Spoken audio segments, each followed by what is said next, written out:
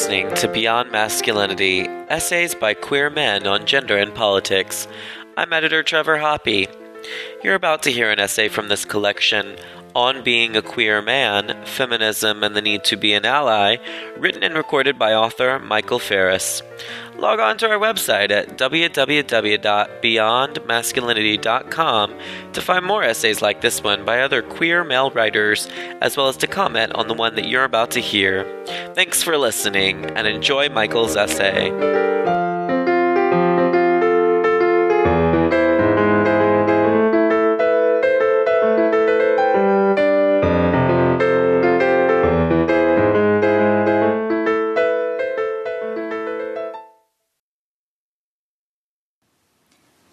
I was a skinny, lanky kid in elementary school, the sort that was more interested in math and fantasy stories than in football and tag. Sexuality did not yet play a role in how we defined gender on the school bus, so I was not yet maligned as a faggot as I sat in one of the first rows of the bus, but that didn't mean that gender didn't play a huge role in how we related to each other. Those first few rows were reserved for those who didn't quite cut it in the social strata of my small, rural school. As a third grader, I sat there constantly bearing the taunts from behind. Kyle was the worst. A few years older than I, he spent our shared 15 minutes on the bus kicking my feet from behind, tapping my head, and finding as many faults as he could in my appearance and actions. I wore hand-me-down shirts from my aunts, I had bushy, unkempt hair, and, perhaps worst of all, I wasn't able to stick up for myself or harass other kids on the bus. Although I could tolerate the abuse from behind for those 15-minute bus rides, the harassment my littlest brother, a kindergartner, received was far more unbearable. If I was skinny, he was emaciated. If I had a mop on my head, his hair was something from a rag doll with white, wispy locks falling into his eyes. While I took the taunts with anger and rage, he took them with naivete and appreciated the attention. The day that sticks out most in my head was the ride home from school when Kyle and a few other older boys convinced my brother that it would be cool to flip off our mother and tell her, "Fuck you," when he got off the bus. My brother seemed to take this as wise advice, though I don't know what he was thinking, but I knew right away that they were attempting to humiliate him. Outraged that he could be so naive, I found myself kicking him as hard as I could when we got off the bus. I couldn't understand my actions at the time, except to say that I was angry that he could be so duped by these boys. Now, I see a whole system of gender and class playing out in that scene. I see the bullies sitting behind me as understanding what it takes to be a man and acting it out. They knew there was a hierarchy to enforce, and the effeminate, the weak, and the meek were at the bottom. I think I'd begun to see this, and begun to realize that I didn't have what it took to be manly, except in one case, to show my brother that if he was going to be too naive to realize what was happening to him, that I would show him, through kicking him in our driveway, that I knew more about what it meant to be a strong and male than he did. Gay and queer men often talk about having a root, a time early in their lives when, looking back, they see how they were destined to be gay or queer. I prefer to think of roots in a slightly different way. This event was one of many roots that would begin to define my discomfort with manhood and masculinity. Now, at 27, and as a queer-identified teacher, writer, and academic living 2,000 miles from my parents' Iowan farm, I am someone that third-grade me wouldn't recognize himself in. In particular, it is my ambivalence towards identifying as a man that may be hardest for the younger me to identify with. This ambivalence arises every time I am asked to mark my sex or gender on a form. This ambivalence quickly turns to frustration when I am asked for my gender, but must mark either male or female. Too often, questionnaires and surveys conflate sex and gender, and even when they don't, they limit us to binaries, male or female, man or woman. This may not seem like that big of a deal. After all, I'm perceived as male-bodied, and I identify as a man. However, I'm struggling with identifying as a man, largely because of my politics and the influences of feminist scholars whom I've read, such as Andrea Dworkin, John Stoltenberg, and Catherine McKinnon. I'd like to chronicle here my growth from someone who saw the world in strict categories of man and woman into the queer man allied with feminism than I am today. I believe that as a culture we are often confused about what it means to be a man or to be a woman. In short, we're generally unsure of what gender means. Growing up as a man in our culture, I think, is about struggling with what it means to be a man, how tough to be, how to relate to women, how to bond with other men, how men are supposed to express emotion, and this list is just a start. Gender, it has long been understood, is a social construction based on the values we have ascribed to sex. It has been these values that we've ascribed to manhood that I've constantly wrestled with. It wasn't until I started studying gender as a social system, as a codified set of rules and expectations embedded with domination, that I began to understand what it means to be a man. Or rather, it wasn't until I started applying what I was learning in classes and in my reading to my own life that I began to understand what it meant to be a man. I owe much of my understanding of myself to feminist scholarship and to gender theory. Gender activist Ricky Wilkins writes that gender is primarily a system of symbols and meanings, and the rules, privileges, and punishments pertaining to their use for power and sexuality, masculinity and femininity, strength and vulnerability, action and passivity, dominance and weakness. As Wilkins stresses here, gender in our society is enforced through rules and punishments. These rules and punishments not only limit us to rigid definitions of who we can be, but also privilege men as active, strong, and dominant over women as vulnerable, passive, and weak. My journey into feminism and understanding my own manhood began late in my undergraduate career. I remember my junior year of college, sitting in the class on gender and language. It was a tumultuous time in my life. I was dating a woman for over 2 years and was dissatisfied with most aspects of the relationship, the use of my social time, our sexual relationship, the way we argued, my inability to communicate my feelings or needs, her domination of the relationship. Feeling emasculated because of my partner's dominance in our relationship, I felt uncomfortable with my manhood, or perhaps my self-perceived lack of it. With my personal baggage about gender, I wasn't very comfortable in this course. During the same time, I wrote a rather bad poem for a writing class I was also taking. It began, "My women's studies class is interesting because all the women act like men and all the men act like women. Not that I'm to talk, I'm pretty feminine myself. But some of these men refuse to call themselves men, as if they're making some grand statement about to change the world." I was obviously indignant toward my male classmates who expressed discomfort with identifying as a man. At the time, I identified as a feminist, but I had no idea how to enact my feminism in my everyday life or what it meant for my manhood, and my understanding of gender even more so. I concluded the poem, "But at least I know I'm a man, with a penis waggling between my legs." While I didn't subscribe to all the rigid rules of manhood, I felt that there were still boxes we had to fit in, and foremost among them was identifying as either man or woman, and making sure this identification matched one's physical sex. It wasn't until recently that I began to understand more fully what manhood really stands for, though I don't think I yet understand gender completely. In The End of Manhood, John Stoltenberg tells the story of Tom, who isn't sure what manhood means. Tom always felt compared to other men, and he isn't sure what the stuff that other men have more of than he. He begins to ask other men whom they feel compared to, who has more of this stuff, and eventually he figures out who has the most stuff. He goes to the swamp to meet this manly man, Deep Bob, a massive hairy creature that rose up out of the goo, slime sheeting down its matted fur. Deep Bob ironically turns out to be the Tooth Fairy, who only acts as Deep Bob part-time. Manliness for Deep Bob is a public facade, a part-time job that does not encapsulate who he truly is. The lesson of Deep Bob is that manhood is an act, a performance. Stoltenberg then tells his own story of growing up. He explains that he either was compared to other men who had more stuff than he, and he was picked on by those men as well, or he had to pass, that is, convince others that he had those qualities of being a man, but not really convince himself. He wound up picking on his little sister in order to feel manlier. As he tries to recount this story as an adult, he talks to his sister and realizes that he does not remember as much about his taunting and teasing as she does. He concludes, "The one who is making up the manhood has to forget a lot that goes into the legend of one's gender." Stoltenberg relays that the key to manhood is forgetting what one does to harm others' selfhood in the name of validating one's own manhood. All a man has to remember is how his own manhood was validated. In the epigram at the end of this realization, Stoltenberg writes, "To know we really have manhood, whatever that can mean, we have to deny someone else's selfhood." Over and over again. As the oldest brother of 3, I've started thinking about the ways we picked on each other and fought. With just 3.5 years between my youngest brother and me, we fought and roughhoused a lot. I've often attributed this to our relative proximity in age and to boys will be boys. But now, after immersing myself in feminist theory, I begin to wonder if this is true.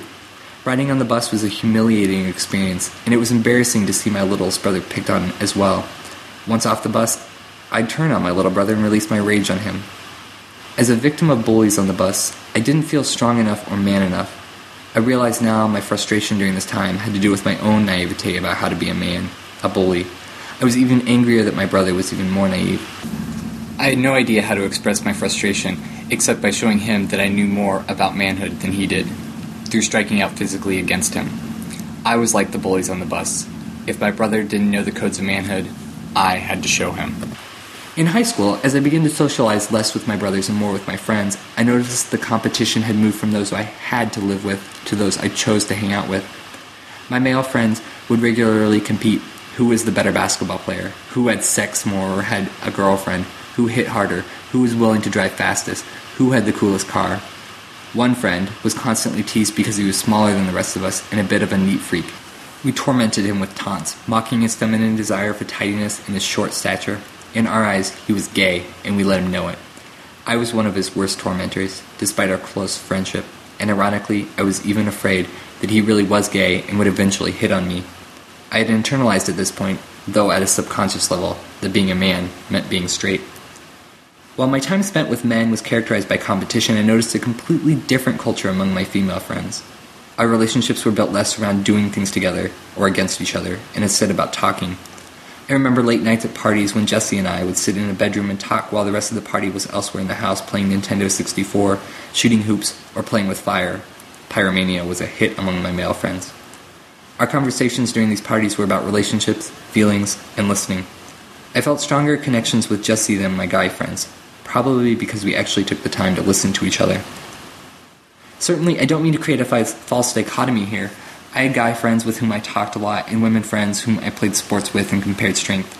And when I did engage in sports or competitions with girls, I still felt like I was measuring myself not solely as a basketball player or as a roller hockey player, but also as a man. If I couldn't outperform a girl at basketball, say, then I obviously wasn't fulfilling my obligation as a man to be stronger, faster, and more skilled at sports than a woman.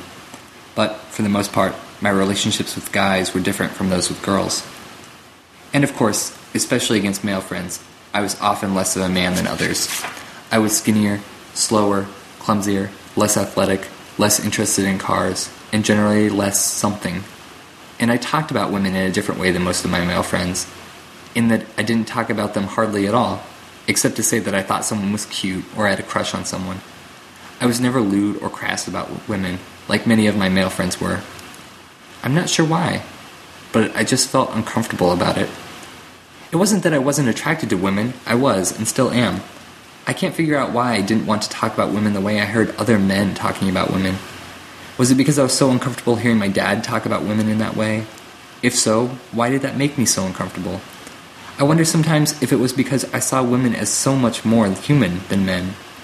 Women expressed themselves, they talked more, they had feelings, and they demeaned other people less, in general, at least. Men, on the other hand, treat each other like crap. Worse yet, I saw them treat themselves like crap. They never expressed themselves, and they kept their emotions all inside, except maybe for anger. For example, I've never seen my father cry, not even at my grandmother's funeral. I've only seen him express two emotions, really, anger and happiness. And that happiness, of course, was never too happy, too elated. That would be too gay.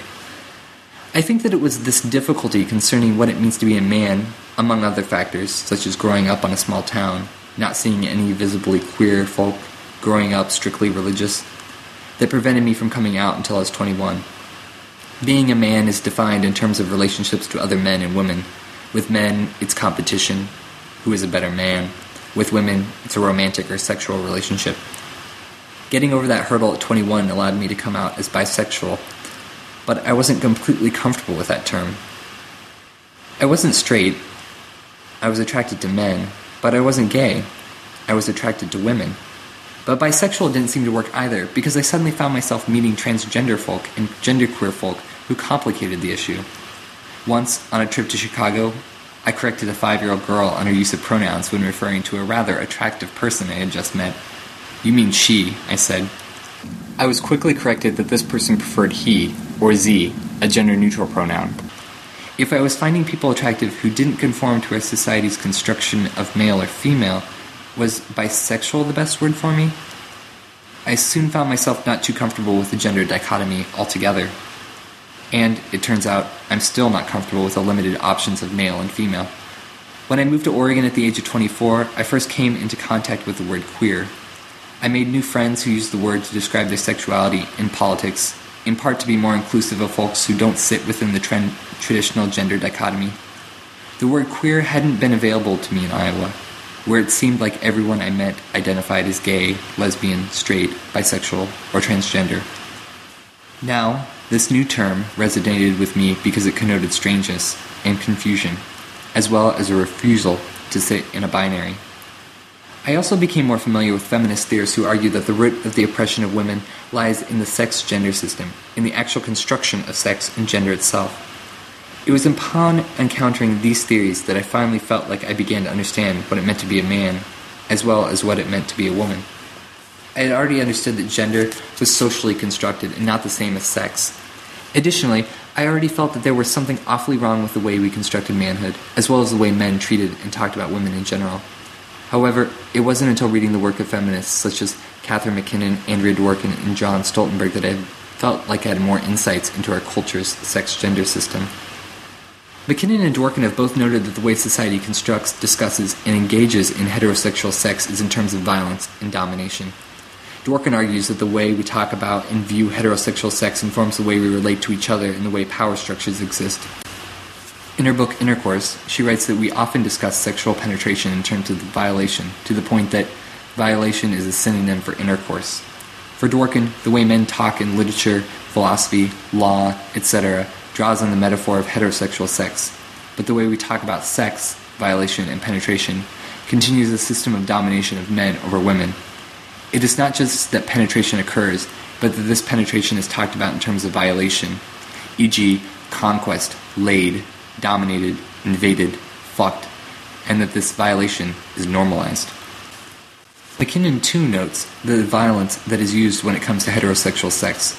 She believes that heterosexuality is defined by the eroticization of dominance and submission. Gay sex, too, often enacts this dominance and submission. Even if we aren't talking about sex, it seems that men are defined by domination and women by submission. The countless times I was called pussy, pansy, and girl in the hallways at schools began to have a new meaning to me after I read Dworkin's and MacKinnon's work. If I wasn't aggressive enough, I wasn't fully a man. I had to be a girl. Why must human experience be gendered at all? Stoltenberg asks. This is a question that I've spent quite a bit of time considering. It seems that in a truly just society, we wouldn't need gender. We would be polyandrogynous beings, each one of us a mixture of feminine and masculine traits without being labeled as gendered. If society were this way, it seems to me, then we wouldn't have to rely on a system of gender domination. Youth wouldn't feel less than others because they don't live up to a model of manhood. I wouldn't have been humiliated by the bullying of my brother on the bus. People attracted to the same sex would be safer because there would be no expectation that they be attracted to certain people. What this would ultimately mean, I believe, is respecting one's own and others' dignity. Stoltenberg writes that to be a man means to be loyal to manhood rather than to oneself. To pass the test of manhood, one has to ignore the dignity of others and of oneself, to reduce others to its instead of full humans, or yous. When we men bully or demean others, we reduce them to objects, to its. This act of demeaning seems completely wrapped up in the construction of manhood. It seems that a genderless society would be the best answer, and I admire some people who have decided to use gender-neutral pronouns for their efforts toward this change. But here enters my ambivalence. I've considered my discomfort at continuing to identify as a man, to use the pronouns he and him, to continue existing in a binary gender system with which I disagree. I've considered instead identifying as genderqueer and asking others to use the pronouns ze and here when referring to me. But I have to consider pragmatism. I'm visibly male, and unless I take moves to alter my physical makeup, I will probably always be coded by others as male, and thus ascribed as a man by strangers. To deny that I have been constructed as a man, I believe, would be also to deny all the privileges that I get unearned for being coded as man in society. This includes those privileges that we give men unconsciously, taking their ideas more seriously, listening with more respect, not interrupting their words as often as we do women's, to start a brief list. But there is another reason I don't feel comfortable starting to identify as genderqueer. As an educator, I feel that if I am perceived as too radical, and granted some readers will already feel that I am, I might lose identification with students. That is, if I identify as genderqueer, I may alienate students who have more traditional values. Losing this identification with younger men is especially dangerous, I feel, for male students who often need a model of manhood that is as non-dominating as possible. I now teach college, but when I taught middle school, I think the model of manhood that I presented, one that stuck up for women and queer folk, one that showed interest in traditionally feminine activities, one that wasn't deep-voiced or physically threatening, served as a model for the quieter, weaker, and meeker, and possibly queer boys, that one could be a man who was strong in non-traditional ways. So what does it mean to me to be a queer man? We often speak of allies in the queer community, generally in terms of heterosexual folk who have chosen to work and fight as allies to queer folk. But I'd like to reposition this word and stress the importance of queer men as allies to other subjects of domination: women, trans folk, other queer men, persons of color, differently abled folk, economically disadvantaged people. The ways we can go about this are various, but I believe that 3 key approaches are important. First, we must give up our unearned privilege when we can. For example, male voices are often given more reverence than female voices in our society, and it is important to let others speak and call attention to situations when male voices are valued more highly. Second, we must also use this unearned privilege to help others when we can. This can involve situations of speaking truth to power when those in power won't listen to the lived experiences of oppressed people. Finally, if we are ever to achieve a more equal, just society, we must break the male bond, by which I mean when men bond over the domination of others, e.g., talking about women as if they are solely objects. It is vital to break my bond with those men and instead stand up as an ally for other oppressed folks. Being a queer man is already an act of breaking the male bond, but I don't believe that coming out is enough to fight the systems of domination that we have been born into. It is a start, for sure. I have developed close friendships over the last few years with wonderful women, trans folk, and queer men because I have chosen to fight sexism and other systems of oppression. I found that we can trust each other to stand up for each other against acts of domination. When I consider these trustful relationships, I can't imagine a life in which I had chosen to attempt to be a real man, which, I believe, would be a life of constantly reducing others to its and maiming their dignity, and through that, destroying men.